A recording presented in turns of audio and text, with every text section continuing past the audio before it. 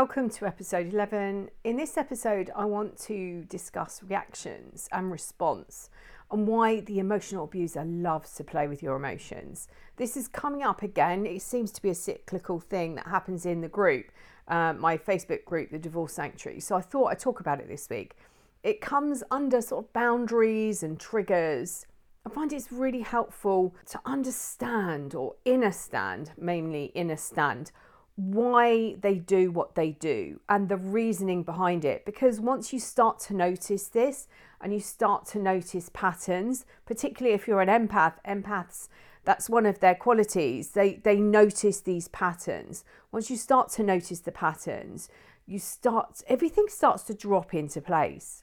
Welcome to the Mindfuckery podcast. I'm your host, Elizabeth, author of Finding Lily and the A to Z of emotional abuse. I'm here to remind you that love should be unconditional. Divorcing emotionally is life-changing and that you have a duty of care to yourself. Each week, I will discuss some of the terms you may hear along this journey, and I will help you understand and process what's happening. I will help you find the best habits as you start to take back the control of your own life and learn the tools to heal on a deeper level, becoming the best version of yourself. So, responding and reacting. And it's your responsibility, the way that you respond to people or react to people.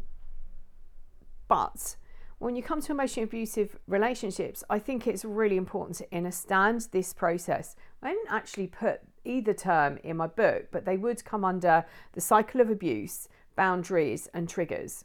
The abuser wants you to react. This is really important to understand. So a trigger can be anything that brings up a memory. It could be a smell or a sight or a sound.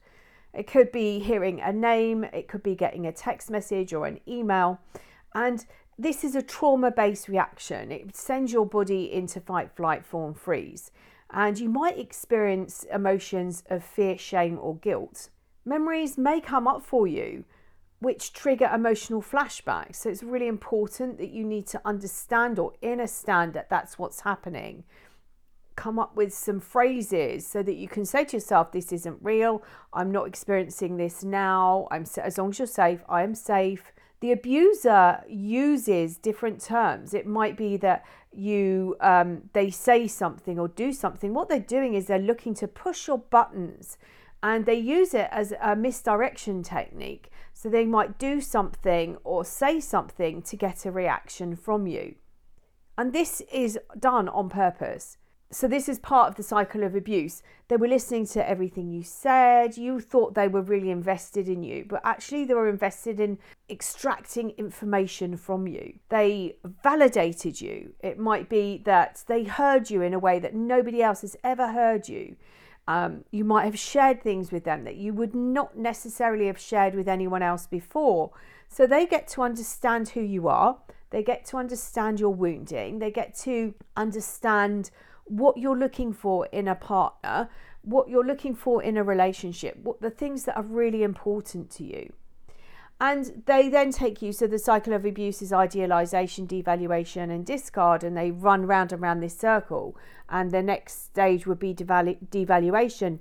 And they do use this just to check every so often to see how invested you are in the relationship. So you might question why they're saying something or behaving in a certain way.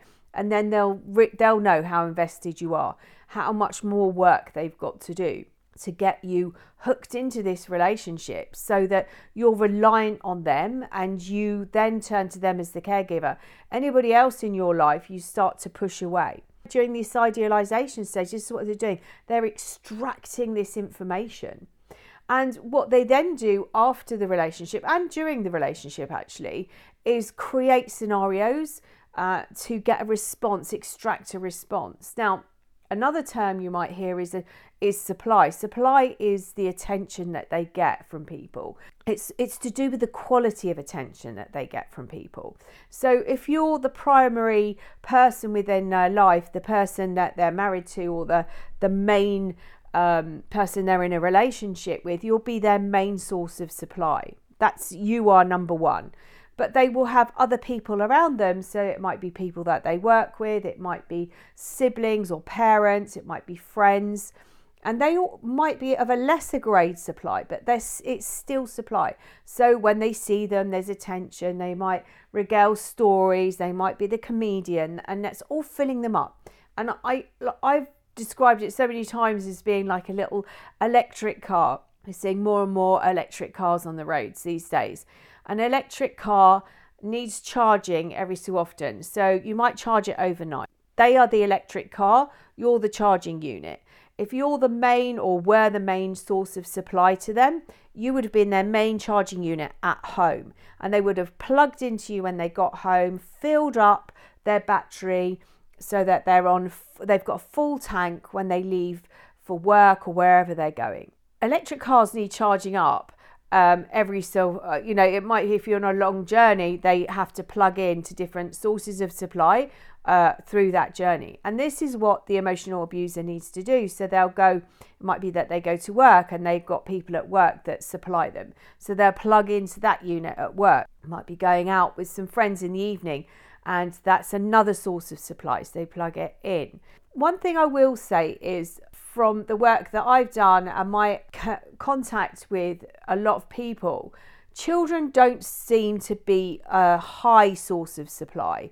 They are a low. That's when I use the chessboard analogy, I use children as pawns, because that's what they are. They're actually not a great source of supply, unless I suppose they become adults and they can then communicate. But I think they've already allocated them a box on a lower grade of supply. But they do have supply, so at some point they will. So if you have seen any of my YouTube videos on parenting, narcissistic parents, the narcissistic mother and scapegoat even, any of those videos, you'll see that children do have a place. So there'll be the golden child will be a source of supply, because they can talk about them or they can show them off. They put their bows and their ribbons in their hair and dress them up for their beauty pageant, or they're the star footballer or the star, a swimmer or something like that. They're really good at something. So they have but the supply actually comes from what they do, not the person. So I hope that's clear. So they're the electric car. They're going through the day, charging each other up. And so when I talk about supply, that's what I'm talking about. Their need for attention. They're craving attention. And this is the same thing. They get attention from your reaction. And it also amuses them as well. Again, the interactions that I have had with this personality type, there's an amusement to see you respond in a certain way. So they need you to respond for their supply. But there are other reasons they need it. When the relationship is over, they might have either started before the relationship collapses, going around and telling people that they can't live with you any longer, or there's something wrong with you, and they're building this victim story up. So it actually helps them if they can get you to that point of crazy where they are pushing your buttons, they're giving you everything else, and you react. And it's really hard when you're in pain to keep control. It really is hard. You've got everything going on. The world that you thought was real has collapsed. You've got so many questions. Did they love me? Did they ever love me? There were, was this real? And then you're trying to understand and unpick and untangle yourself. So they will be looking for you to react. They need you to be that crazy person, because when you explode, they can turn around. People will go, oh yeah, I actually understand why you've behaved, why you've left that relationship, why you couldn't live there any longer or live with that person any longer. What they haven't seen is that they haven't seen the stages that led you to that point. So when you can understand or understand why they're doing this, you can understand that you will find the wounds and you can heal. They can't do that. So you can ask yourself, is this a rejection or abandonment wound? Where is it coming from? This is all to do with the trauma bonding that took place.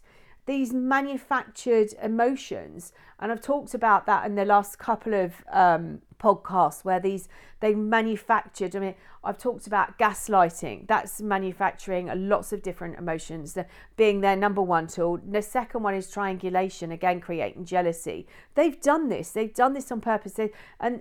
They've created these scenarios. They put you in this place, and then now all they've got to do is, because they know what's really important to you. They know what how high your morals are. They know what your wounds are, and they can start to play. This is another form. This is another game for them. So when you get to this point, it's understanding that this is what they want from you. And so I'm going to try and help you, if this is what you're experiencing at the moment, is find techniques to not react to them, but to respond to them. And it won't matter what they say. This is divorcing emotionally. It doesn't matter what they say or what they do. When you're divorced emotionally from them and you've healed those wounds, they can't hurt you. They can say some really nasty, horrible things, but you can see it from a different place. You can see their narcissistic injury. They are the damaged ones, but they can't do anything about it. They're looking to trigger you. They're looking to see how powerful they are. This is another thing. This comes from that supply. When you react, you're showing them how much control they still have over you, how powerful they are. They understood the investment right at the very beginning. They did this in the idealization stage.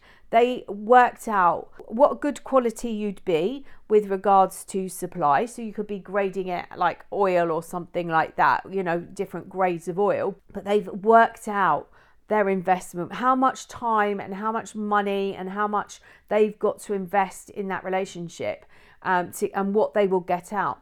Now, from what I can gather by listening to different YouTube channels and podcasts and things like that, from people who are narcissists, one of them, which is Knowing the Narcissist, who's on YouTube, he actually says that in the beginning, he doesn't see that he sees the person as being whole, and it's the real victim's fault for not fulfilling the needs of the narcissist. So when he gets in a relationship, he actually sees them as like, this is the one and they're brilliant. I'm put them on the pedestal and they're never going to let me down. And yet they do, because the expectation is that you've got everything in you to give, and you don't need to replenish your energy supply for yourself.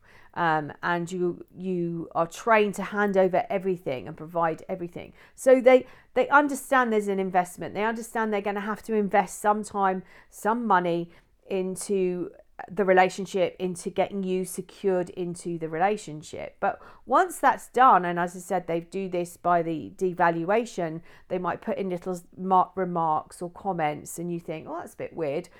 And you might say something. So at first it might be it's only a joke, they were only kidding, or that you were too sensitive, and you think, and that's when you start maybe taking on the responsibility of, this is my fault, because that's how you end up at the very end. They take you back to idealization and they run through that whole process again. And then you get you back down to that devaluation. And if they still get that, they just keep taking you back until they get to that point where that they know that they've done enough to secure you. And they'll do it with some discards as well. So they might disappear. So you're wondering what you've done wrong.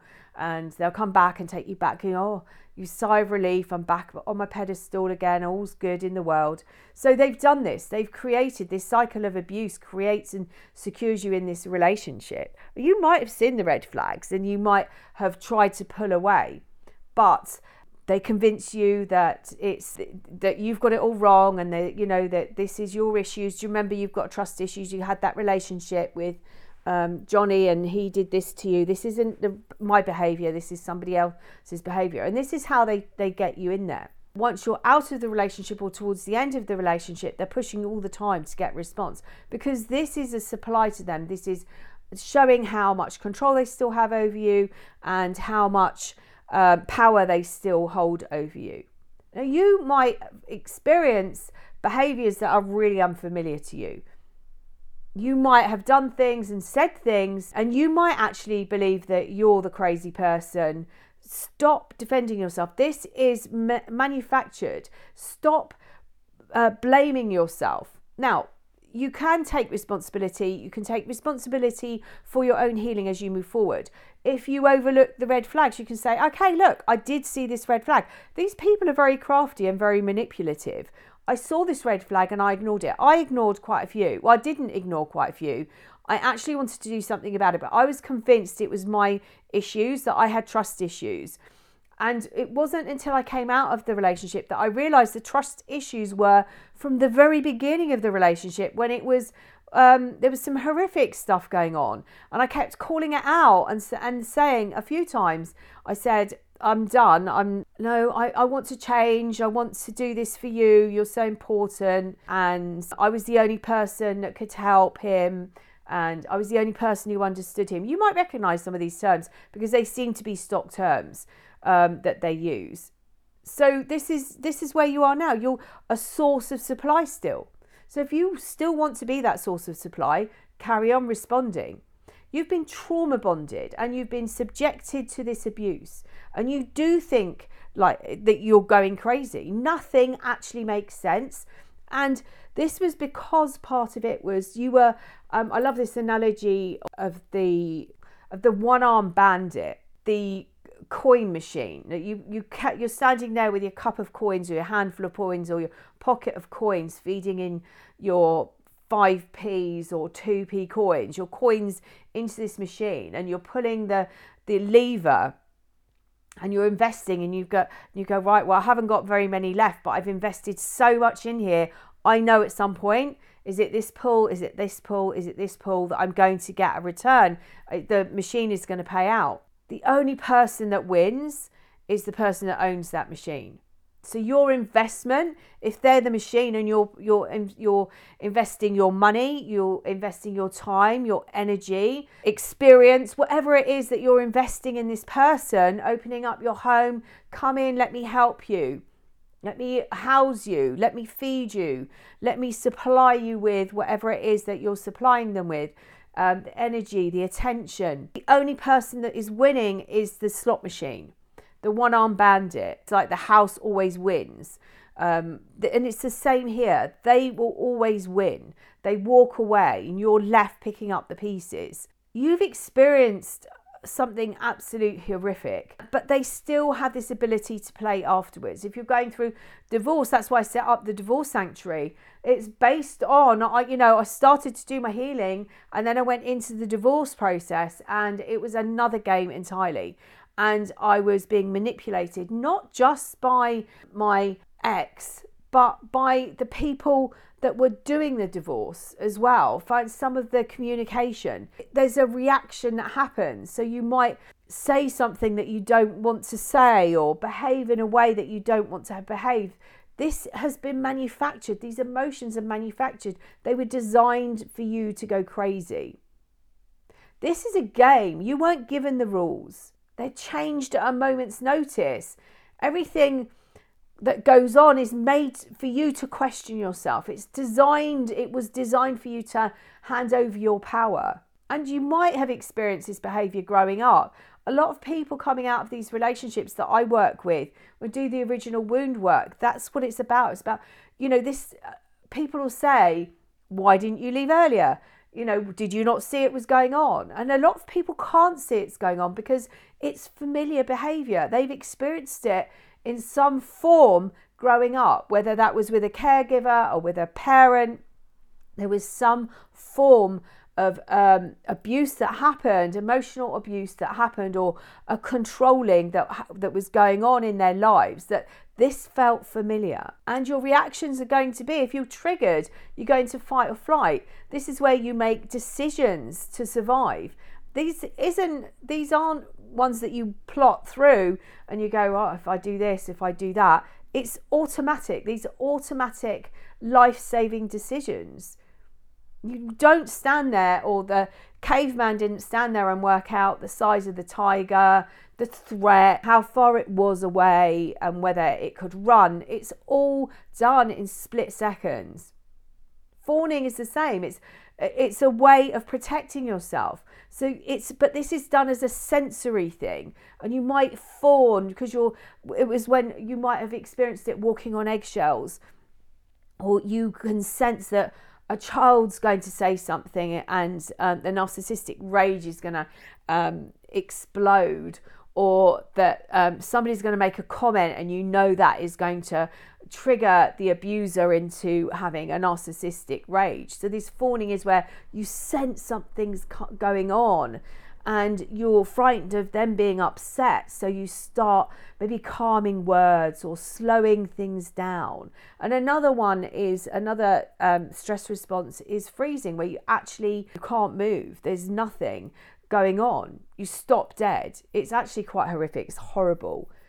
So what can you do when you start to inner stand? And this is the whole point when I do anything. A lot of my stuff on my YouTube channel is exactly the same. I want to give you the tools, the best ways to go in, get these wounds and drag them out of you. They're like little verrucas. You know, verruca is a virus, and if you don't get the root and the whole root out, if you pull it and you've left a little bit of that root left over, it stays and waits and lays dormant to be triggered again. And this is the same with these wounds. You need to get to the original wound where it all started. But I give you the tools to help you, to get you through rumination. When you're questioning, going over and over that dark place, this is all my fault. A lot of this stuff is coming out of your head and being really present in your body, because your body, you perceive and see things in a different way than your brain has been trained to override a lot of this stuff. It's, you've been told that their love, which was actually abuse. So when they're abusing you, you're saying, but this is my love. I love you. This is what I'm doing. What you've experienced before is not love. This is, I love you. Look how I treat you.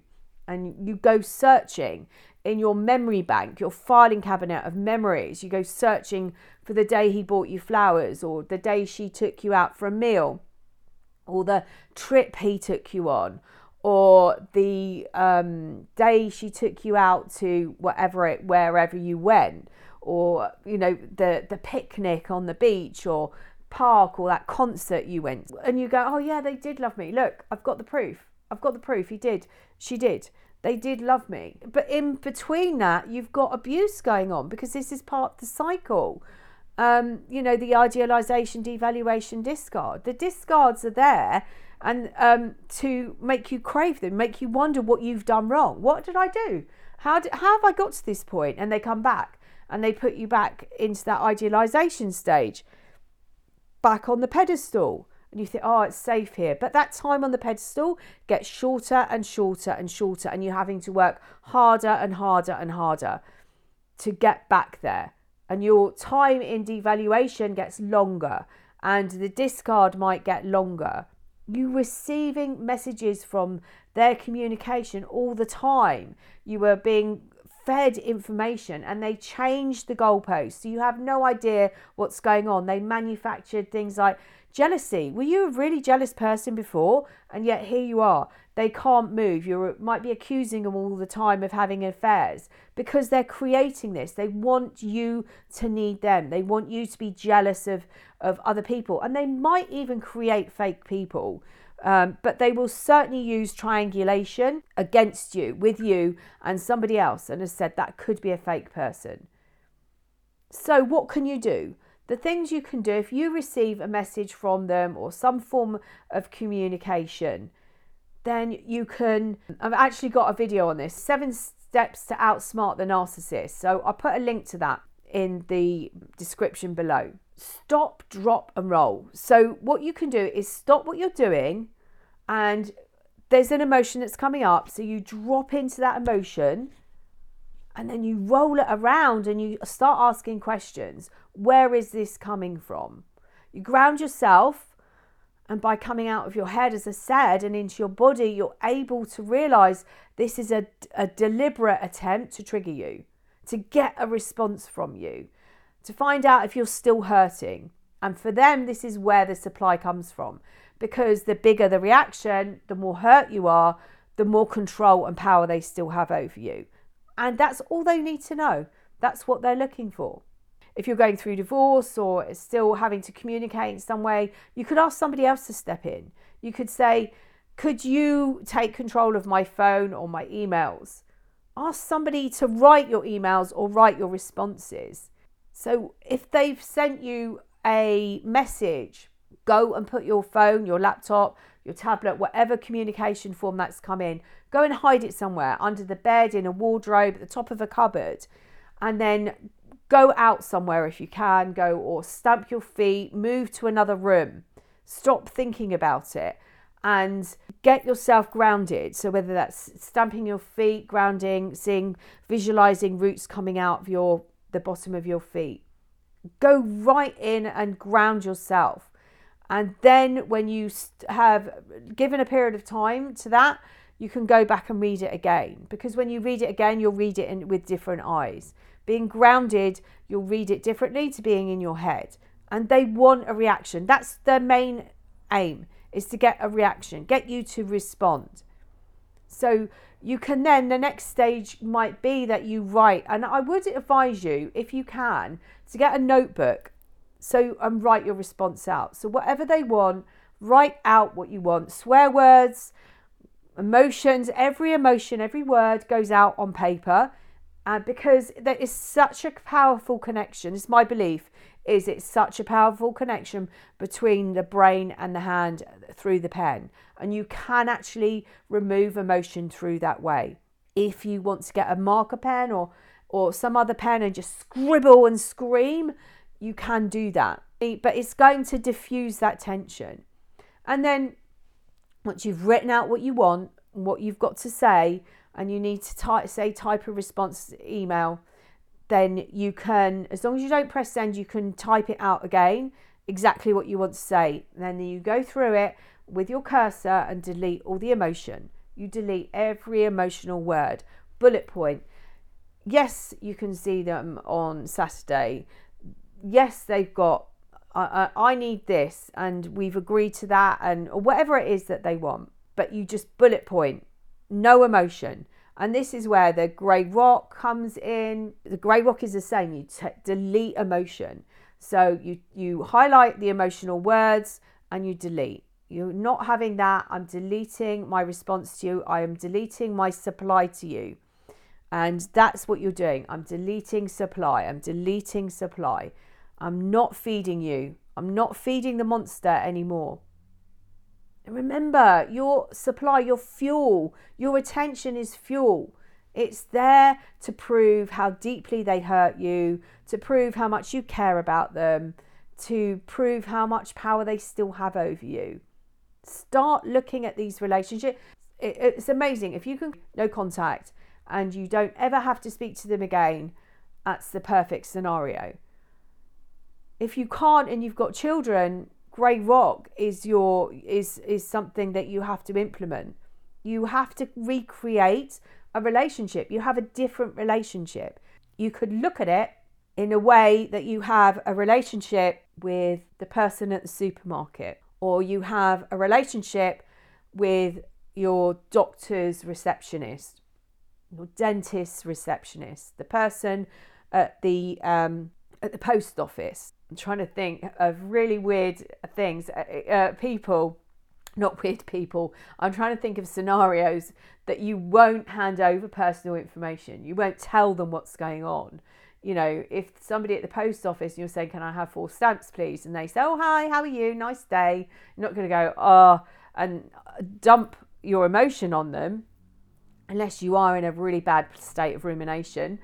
You have a relationship with this person, but we need to create it, or you need to create it in a different way. So it's like treating this as a business transaction and setting really clear boundaries. It's a really lonely place when you come out of these relationships. So lonely. I used to say routines, but rituals is something that I'm trying to work towards. You know, so you can get up and it's a ritual to do something. These rituals have to be positive. They make your heart and soul sing. So look at the things that you get a lot of enjoyment from, whether it's spending time with children or pets or gardening or going for walks by water or in the woods or something like that. Create this ritual that enriches your life. These routines. So it could be that you wake up in the morning and you journal, and it's something spiritual now that's nurturing you, something for you.